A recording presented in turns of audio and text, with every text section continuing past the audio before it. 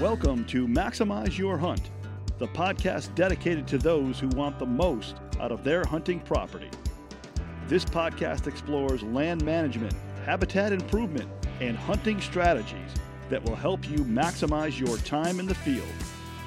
Follow along as industry professionals that live and breathe white-tailed deer share their secrets to success. And now, the founder of Whitetail Landscapes, your host, John Teeter. I'm John Teeter, Whitetail Landscapes. This is Maximize Your Hunt. Welcome back, everybody. Couple topics. One topic right now is this is property management season still. Hopefully folks are out there cutting their timber, burning their fields, whatever the case may be, you're doing something in the field and improving your hunting property. The other piece of this is I've been in the office working on management plans, and I love being in front of the computer. Just kidding. I don't like it, but I have to do it as part of the process. And we're trying to get reports out to clients. So anybody who is a client, please be patient. And thanks for, all your service and support with me, because, these clients, we end up doing implementation work with them. And, it certainly helps them execute this season. I'm thinking about hunting season right now for some reason, probably because we've been talking about food plots and timber management and all the other things we get into. I'm going left on this conversation today, and I have a completely different guest. We've got our standard guests, and I've had a bunch of new people on the podcast. We've had the science side of things. We've had, people that provide products and thinking more about, their solutions to some of our problems, whether it's food plots or timber or what have you. I've got a really cool client on. Hey, Matt, how are you? Hey, John, I'm good. So far, so good. Okay, so I got Matt Light on the phone. Matt, I'm going to allow you to introduce yourself, and I want to talk about kind of your foundation. And let's go back in time. You were an NFL football player at one point in your life, correct?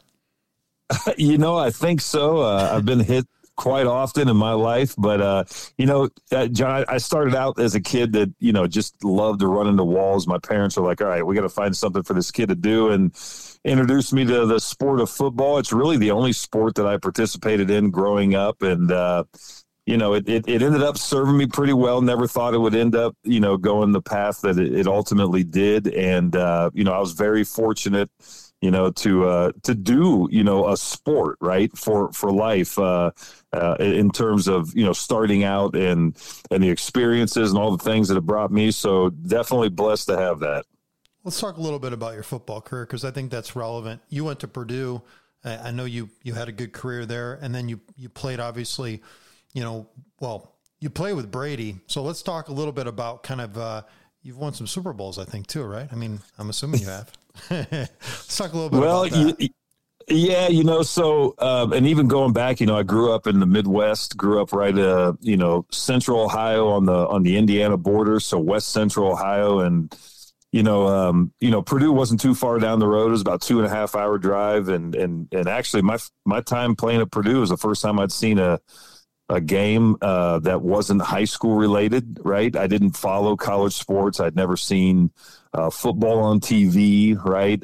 It just wasn't a way of life. And I think it was my family, for the most part, everything we did was in the outdoors. And, my father had severe polio growing up, so it wasn't as if he was big into sports. And, after I left Purdue, ended up in New England, and, that was 2001, and we weren't predicted to have much of a season or win a game, let alone, several. And, from there on, I was able to be, a part of what they later called the dynasty, and what was a heck of a run, and spent 11 years, under Coach Belichick, and playing with guys like Teddy Bruschi and Mike Vrabel, and, of course the number 12 that was standing behind me for many a time. And, it was it was an incredible experience, and, moved here to New England, in 2001. We're still here today, and split time between here and the Midwest.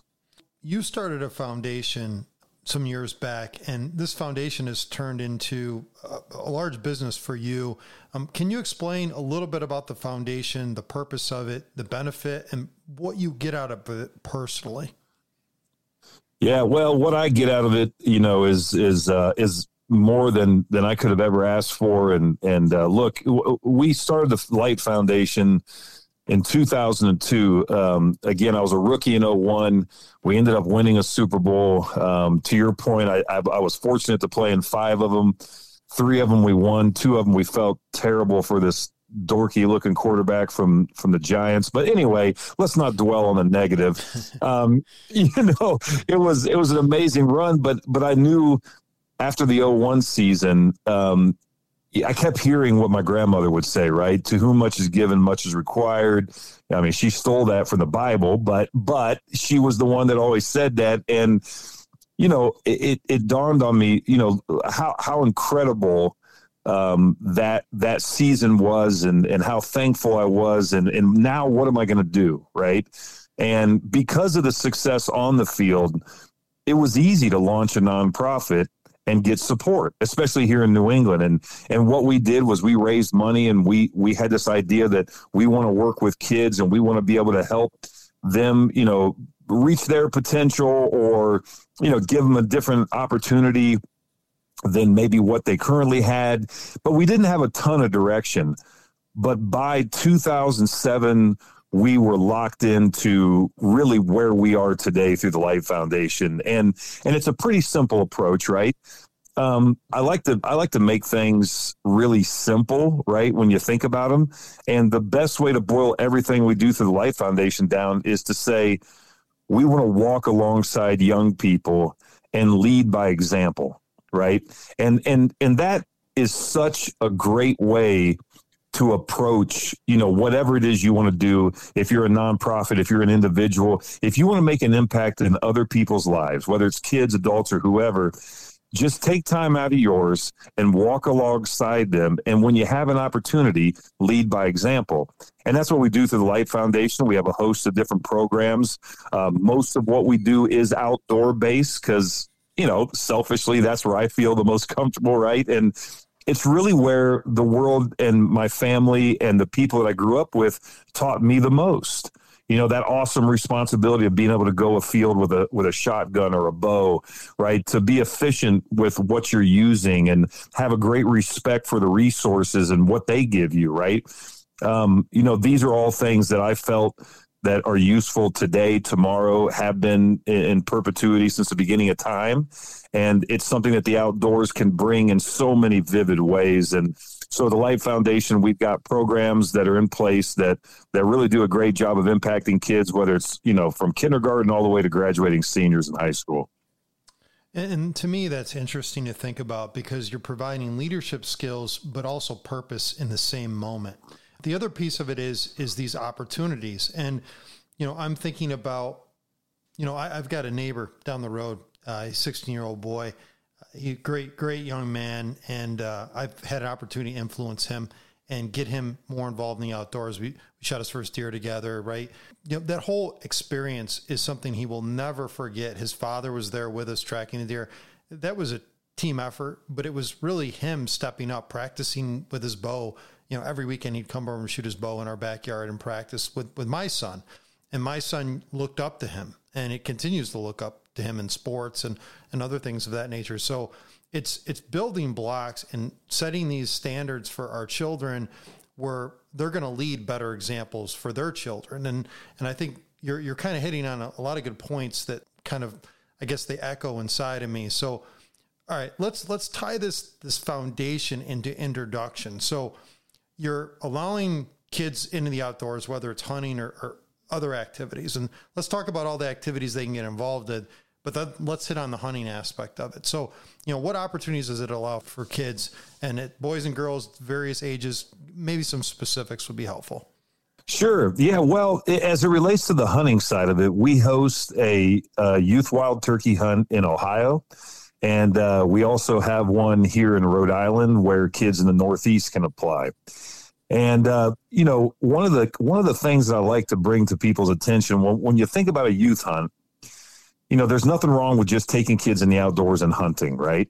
What we do through the Light Foundation, though, is we like to group everything under this Light Foundation Leadership Academy, right? So when you think about a youth wild turkey hunt, for example, one of our programs, I want you to think about it as an opportunity to create stronger leaders through an activity like turkey hunting. So what does that really represent? Well, when a young person wants to get involved with a program like the turkey hunt, they have to do two things right off the bat. Number one, they got to take time out of their day to fill out an application, and they have to turn it in on time. Number two, they have to be able to complete the essay portion, which is how they get graded, right?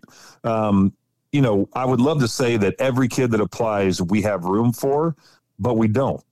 And competition is something that's been dumbed down in our society a lot, but it's actually a great tool. It's a great motivator. It's a great way to get buy-in. It's a great way for kids to put a little skin in the game, right? To get an opportunity to do something. And I like to tell these young people, hey, look, anybody can give you something, right? It's like, when you teach a man, to fish, versus giving him a fish, right? We like to take that approach in everything that we do. So our youth hunts, while we love to see kids have success in the field, at the end of the day, if they can hear a gobble, if they can enjoy and respect spending time with a mentor who shares their passion for the sport, who shares, their knowledge and their time, right? And they get to know someone different. They get to learn how to look people in the eye. Those are great aspects of the hunt. But the thing that takes it into the leadership realm is that it's not just about hunting. While they're there, we're going to have conversations and get real and hopefully leave them with some tangible skill sets that they can apply in every walk of life, let alone just the field, right? So, that's one of our programs. We love our youth hunts. We love that into that aspect of what we do. We also have a lot of other camps, things like our Camp Vahoakis, where we're working with kids that come into our program right after they finish 8th grade, and then they stay in our program for 4 years until they graduate high school. It's an amazing walk with these young men. And to back up a little bit, our Camp Vahoakis, our leadership camp, is the only thing that we do that is just for young men. Everything else we do, our youth hunts, our light project, our football camps. I mean, that's not gender specific. We have, young ladies, young men. We have, kids that come from all different backgrounds. But Camp Vahoakis is what kicked everything off for the Light Foundation. It was this idea that we can take kids out of their normal everyday environment, right? Whether they, are from a place like the Northern Cheyenne Reservation in Montana, or they're from New Orleans, Louisiana, or Washington, D.C., or Ohio, or West Lafayette, Indiana, where I went to school at Purdue. All these different regions, we can bring these kids together and they can enjoy the differences that they all have in a creative way, and we can put them in positions to think outside the box, to do things like career educational tours and community service projects where they get to shoot some guns and get that awesome responsibility, but they have to earn it every step of the way. And as I said, it's a 4-year program. So not only do we get to walk alongside these young people and hold them accountable, do what we call being real, responsible, ethical, accountable leaders, but we get to see the changes, and I got to tell you, John, it's probably the most rewarding thing that I've done consistently in my life is be a part of, that camp, that particular program, and the changes that we get to see as counselors. It's beautiful, and I think one word comes to mind with all that examples is growth. You're providing growth opportunities for kids, and again, getting diverse perspectives, but again, holding them accountable and turning them into leaders. That's huge. That I appreciate that perspective. I like the acronym as well that you came up with. That's interesting. Yeah, and I would say too, the reason we can do all this, I mean, and one of the things that I get to sit back and just smile and soak in is that in most cases, I'm introducing these young people to some of the very same people who shaped my life, right? My immediate family, my wife, my kids, they've all worked these camps since for my kids, the day they were born, my wife and I, from day one, everything we do is a family affair, right? My mom and my mother-in-law and my sister-in-law, my brother-in-law, they're the cooks, they're the camp chefs. They're fixing meals for these kids all summer for, the different programs that we run. My dad, my mom, my dad is a guy that heads up, a lot of our camp projects, making, arapucas and ladles and teaching them how to make bows out of PVC and Flemish strings. I mean, just really cool stuff, man. And then so many other people that shaped my life growing up. I mean, I get to introduce these young people to the very people that gave me a love for the outdoors and taught me so many different things. And to me, it's just priceless, man. I love it. I love every aspect of it. Yeah, I love that. And the skills and value and mindset and all the things that go with these camps is interesting. I did look at your camp offerings and opportunities, and obviously the football is something that obviously is interesting to me. Of course, my son's into football, but I've got more of an in-depth question for you. So my son, and hopefully people can relate to this, because I have a son and daughter. I'm trying to introduce my kids to the outdoors, incrementally. My son has planted way too many trees. I think I've turned him off because of the interest in management and my style. And, he's analyzing deer, right? We're looking at soil. He's going through the process. He's more advanced than I would ever be at his age, thinking about the factual elements of the process, like my management style, how I look at property evaluation.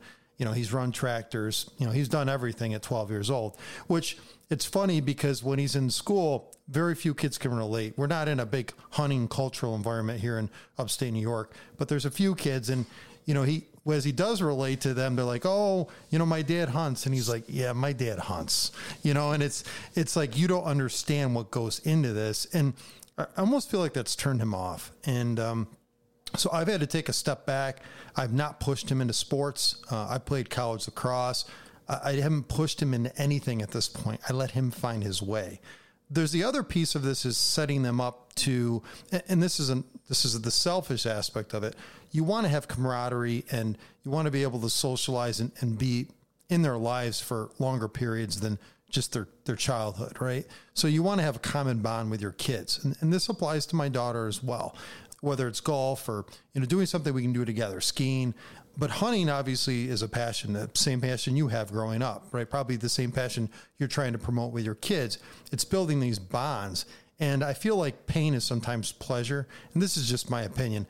I mean, that kid had planted, 1,000 trees last year, and you got family members saying, well, what are you abusing your child? I said, no, I'm teaching them appreciation for change, because we're making changes in the landscape that only we can see and will see based upon a plan. And, that's very well thought out, but at the same point does he have the same love and passion for that change? And are you pushing him away? So my question to you is this introduction piece. Now, these kids are putting out applications, so they want this, right?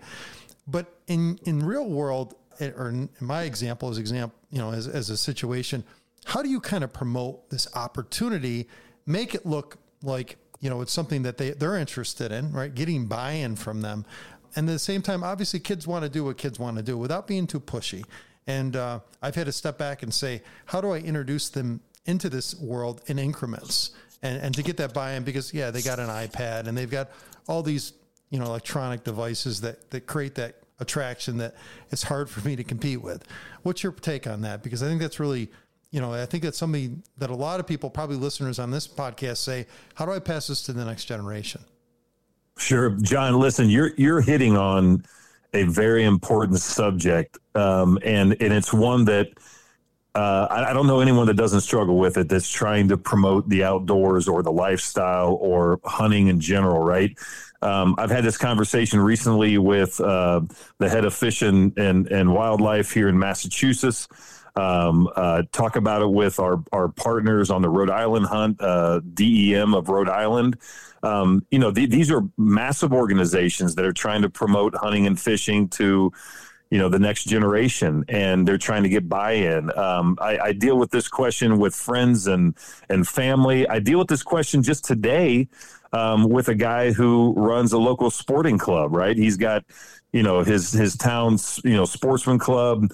He's got, a good following, a good group of guys there that and men and women that participate. But he's trying to promote things to kids, and he was talking about an event that he held, this fishing derby, and 3 kids showed up. And he's like, I felt horrible because I went to a lot of work and only 3 people came. Right. And so it's a universal problem, because guess what? We're all competing with the iPhones and the iPads and the computers and the digital world, right? And this idea that, coming out of COVID, we don't really need to be with people. We can live in our own, little fantasies or whatever it is, right? That we're afforded with all this technology. And so that's a difficult thing. And then, of course, there are other barriers to the outdoors that kids, run into. But ultimately, I think, what we see a lot of is that if you can hear from the young people themselves after they've experienced, they're going to be the best advocates that you could possibly ask for. Kids, when they hear someone else their age, their peers talk about an experience, it definitely opens up their mind and their heart to the option that exists, right? And in so many cases, you promote, you push from within the schools and church groups, and you try to hit these kids on social media and show them the opportunities. But it really takes someone that they know, someone, again, that's a peer, to make that suggestion. So whenever possible, I always tell people, if you're promoting anything through the outdoors, or if you're a parent, right, get a friend, get one of your kids' friends and get them involved, bring them on board, just like that young man that you talked about taking out, and that experience that he had and the impact that it has on your son. Those are the kind of things that I think can help move the needle. And if you're trying to run a program, capture in real time, if you can, the feelings that these kids have. And it doesn't have to be just about the success, right? Not just after, you harvest a great deer or a turkey or whatever it may be. Get their thoughts about what it was like, what they enjoyed, what they learned, how they experienced it. And their words can do wonders in getting other kids to take an interest in it. And we've seen that a lot, right? It's not always easy. There are times that you feel like, man, I put a lot of effort into this. I'm just not getting the response I want. But if you hang in there, we're on year 14 or 15 with our youth turkey hunt in Ohio. We're on year 3 here in Rhode Island. Every year it gets better and better. And every year, we get to tell a different story from a different kid's perspective. And I think that's the thing that's done the most for us. Yeah. And introducing children into this world is something that I think breaks that conversation. The conversation you had earlier about COVID and bringing that up and saying, we're just disillusionized and not connected to people, and that's the norm.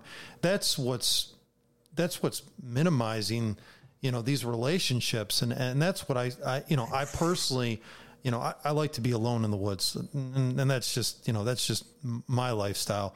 But besides that, I have great friends and family and people that I'm connected to that provide a lot of value in my life. And those relationships you're talking about, this bond building, even this podcasting, networking and opportunities, that's done so much for me to revitalize the way I think about things and change my perspective and add, some diverse thought and mindset into my day to day. So I kind of take a lot from what you said personally. The other piece of it is, this youth turkey hunting that you brought up a few times, your farm in Ohio. I think it's a sizable farm. We have a mutual friend. And so I know a little bit about your property. That experience of going on that turkey hunt, what a fun thing to do is to hear that, to experience that gobble, just to be a field and understand that, I'm close, even if the harvest doesn't happen. So the success isn't in the moments of the kill. It's just in the overarching experience. And it's getting people to slow down and recognize the importance of those mentoring conversations that they may have with a guide, or the experience they have with friends, or just observing, taking the time to observe what happens in the environment and experiencing it kind of at its full light, the benefit to you, whether that's, I guess in my case, it's knowing from a habitat standpoint, knowing what I'm doing is working. And then obviously in this case, knowing that somebody gets some enjoyment out of it, that's got to be a huge takeaway for you. You've got this, large property that people are benefiting from. that's got to make you feel great inside. And I think with people that own land, and a lot of people in this podcast that listen to this own land, it's what value not only are you getting, but others around you. And when I work with clients, it's that camaraderie that's huge. I can't tell you how many times I've gone to properties and I'm working with individuals, and it's a team thing, right? I ask, not the landowner, I ask the guy, well, how are you helping him, right? What is your contribution to this? Because you're a team, and it's promoting that kind of in a similar sense. So I'm just thinking full circle about this topic. It's kind of interesting to figure out, what kind of creates this vigor in your life and vitality and gives you kind of this spark. And I'm getting motivated just thinking through this a little bit more. I want to talk a little bit about your youth turkey hunt that you have and how many kids you bring out, what you do with them, those type of things. Because I think people would want to kind of know a little bit more. And I know you're in Ohio. Are you in Central Ohio? We are. We're West Central. Our farm is located on the Indiana border. So we're north of Dayton, north of I-70. And, we're, like I said, right on the Indiana border. And so there's we're the number one agricultural producer in the state in Darke County. It's home. It's home of Annie Oakley for those that are Little Miss Sure Shot fans. And, it's there's no big city, it's small town USA. But, to your point on land and stewardship and landowners, one of the only reasons that we have success, not one of the reasons that we do the hunt or, for that matter, where I'm going with this thought process is that, if you had, 50 acres and you wanted to take, kids into the outdoors, that's enough to do it. Right. But really the reason that we have success is because it's not just our property that we have or in our farm. It's that we go out into the community and we have landowners that offer up, an opportunity for these kids, right? I mean, how cool is it for me to be able to say to a young person, hey, that was an awesome shot. What a great experience. I'm so happy that I got to be here and see that. Now let's go walk up to this neighbor, this landowner and knock on his door and show him, what they provided for you in the form of this opportunity and this harvest, right? And what a great thing for a young person to be able to shake the hand and thank the landowner, and they get to see that kid's smile. I mean, it's such a cool aspect to what we do, and look, it also flies in the face of what some people that don't really truly understand the outdoors and hunters, what their perception is, right? In so many cases, the social media warriors that are out there posting everything and showing how big this is and how many of this they got. I mean, I just don't see where that does a lot of us any favors, and I'm not on social media and I get it. There's a lot of things about social media that are great, but it doesn't necessarily tell the story, right, of who we are as outdoorsmen, as conservationists, as people who, love to see others succeed and open up, opportunities like a youth hunt to kids.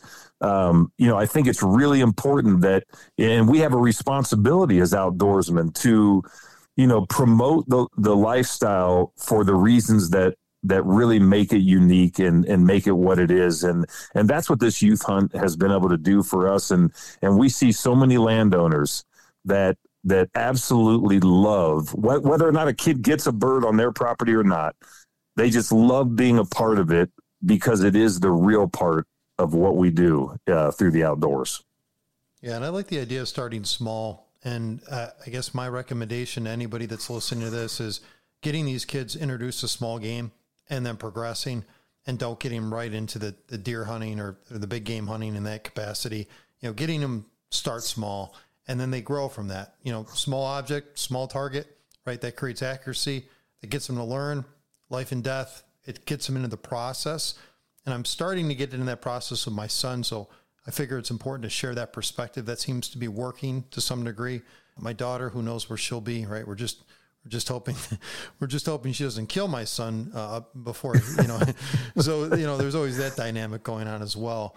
I want to talk towards the end of this, I want to kind of focus on, how people can apply and then support the foundation. So, when it comes to youth applying, that's one thing. What's the process? You've got a bunch of different camps, whether it's football, you had a timber camp, this turkey hunting, applying to the camp. We talked about that slightly. I want to get into that. And then I want to talk about, how else other big people can contribute to what you're doing and participate with you. Yeah. I would say the easiest way to get a better understanding of what it is that we do on the programming side and ways that, you can get, your grandson, your own, kids or anyone that you think could benefit from getting involved. The easiest way to do that is go to mattlight72.com, just like Bud Light, but Matt Light. And if you go to the website, you can go to our programming tab and you can see the variety of different programs that we offer. And, look, these aren't things that cost money to come to. You brought up our timber framing camp. It's another one of my favorites. Again, it is timber framing. It's the art of timber framing. Again, for all of us outdoorsmen that geek out about the trees on our property. And my goodness, I've lost so many hours of my life, not lost, but enjoyed so many hours of my life just staring at trees. Right. And, I've got, a couple different sawmills and, I love, being able to take a resource, responsibly harvest it, see successional growth, then utilize, that amazing resource as a cabin or a house or whatever it is that we're building with it. And that timber framing camp is all about leadership. Again, it falls under the Light Foundation Leadership Academy. And so, whether it's our timber framing camp, it's our light project, it's things like, Camp Vahoakis, or, we do have a fishing program, Hooked on Fishing. That's incredible. Any of those opportunities you can learn more about at mattlight72.com. Some of those are more geared towards kids that we go out and select through a process that we have internally. Other ones you can sign up for. We've had kids come from all over the place and participate in those programs. So, a lot of information on the website, and also, look, we get 94% of our annual fundraising comes through our events, right? We don't do a lot in terms of, federal or state grants and things of that nature. If we bring in, support for the Light Foundation, it comes through, a lot of hard work running these events. Therefore, we're very diligent with, where we spend money and how we spend it. And I think that's a big key component in what, you're tasked with. If you're given something as you are a nonprofit, right? People are entrusting you with what they've worked hard to earn, right? So you owe it to those supporters to make sure you put it to great use. And so we survive on the generosity of individuals and corporations. And, there's ways to get involved, through our own website with donations or, man hours and volunteering and things of that nature. And you can always reach out and we can connect with you through the site on that end as well. Yeah. And to me, that's great. And it gives people opportunities to participate and, help you out. Obviously this is a podcast focused on, deer management, but at the same point, it is a little bit more worldly in the sense that we want to see improvements, right? We want to see people staying involved, getting involved in these type of activities. And, we're setting ourselves up for success years down the road. No different from managing, like you said earlier, sustainable forests and thinking a little bit more appropriate about what we can do better in the landscape. We're thinking long-term, not short-term. And I think when it comes to you, your contributions and focus in this area, your give back is huge. And, that's why I wanted to have you on the podcast, because I think it's good opportunity to people to reflect a little bit more. We get so much into the weeds on some of this stuff, whether it's food plots or whatever topic we get into. Thinking a little bit more worldly and holistically about some of these different areas is important. So I appreciate you being on the podcast, Matt, sharing your story. I'm a fan of yours. Obviously, we have a mutual friend. It's been good to kind of connect with you. I'm going to follow the foundation. I would ask anybody who's listening to this, check it out. It's cool. It gives some kids opportunities that they wouldn't have otherwise. And I think that's incredible. And I think if we do more of that, even our own worlds, we're we're providing better opportunities for these next generations. And I think that's critical. So anything you want to end on your end? Well, listen, John, it's been a pleasure speaking with you. And look, I geek out on everything that you work on day in and day out when it comes to, land management and, what you do in the realm of food plots and edge featherings. And, all that stuff is incredible. But to hit on, what you brought up with your own kids, I'll tell you this, my daughter, my oldest is a junior at Purdue. She shot her first turkey was at 8, and that was the first hunt that she went on. My youngest daughter's a 4th grader. She shot her first turkey when she was 6. And I think you're exactly right. You start on the small game. I mean, that's some of my fondest memories growing up in Ohio and chasing squirrels and rabbits, with uncles and cousins and all that good stuff. But then as you go, one of the things that I've found, and for your listeners or for people that are, trying to find that way to connect with their own kids, what I've really found, especially with my boys, but I did it with my oldest daughter as well. Take a trip somewhere outside of your home range, right? Sometimes it can get redundant. Yeah, okay, I planted those trees with my dad. I can remember, my kids being on the back of a planter as I'm working the tractor, trying to keep a straight row, and they're planting thousands of trees. Only, ours ended in a legit hailstorm, hurricane, almost actually tornado in Ohio. That sounds painful. Yeah. Not only that, John, but it also ended in 2 successive years of drought where we lost like 70% of our trees. But that aside, as a horrible land manager, right? Getting my kids into a different environment, right? I thought was key. So, I would encourage, if you're really trying to make that connection, take that trip where it's just you and one of your kids, right? I took my daughter to Utah on an elk hunt one time. That was, incredible memories. I try to take my boys on individual trips every spring to a different place to turkey hunt. And, I think that does a lot of things. It's great quality time that you spend, right? It opens up their eyes to a different part of the country, different people, different way of life, and new challenges. And I think that's, I think those are all, really valuable experiences, especially with your own kids. I love ending on that. That's awesome. And I like the challenges, and I like how you capitalized on that. Matt, thanks for sharing. Thanks for taking time out of your day for the podcast. And we'll be following you. Hopefully everybody who's listening to us follows you as well. And please check out the website. And then obviously, get a hold of them. They're available. You can email them. If you have any questions, you can reach out to me. But I appreciate your time. Yours as well, John. Take care. All right. Talk soon. See ya. Maximize Your Hunt is a production of Whitetail Landscapes. For more information on how John Teeter and his team of experts can help you maximize your hunt, check out whitetaillandscapes.com.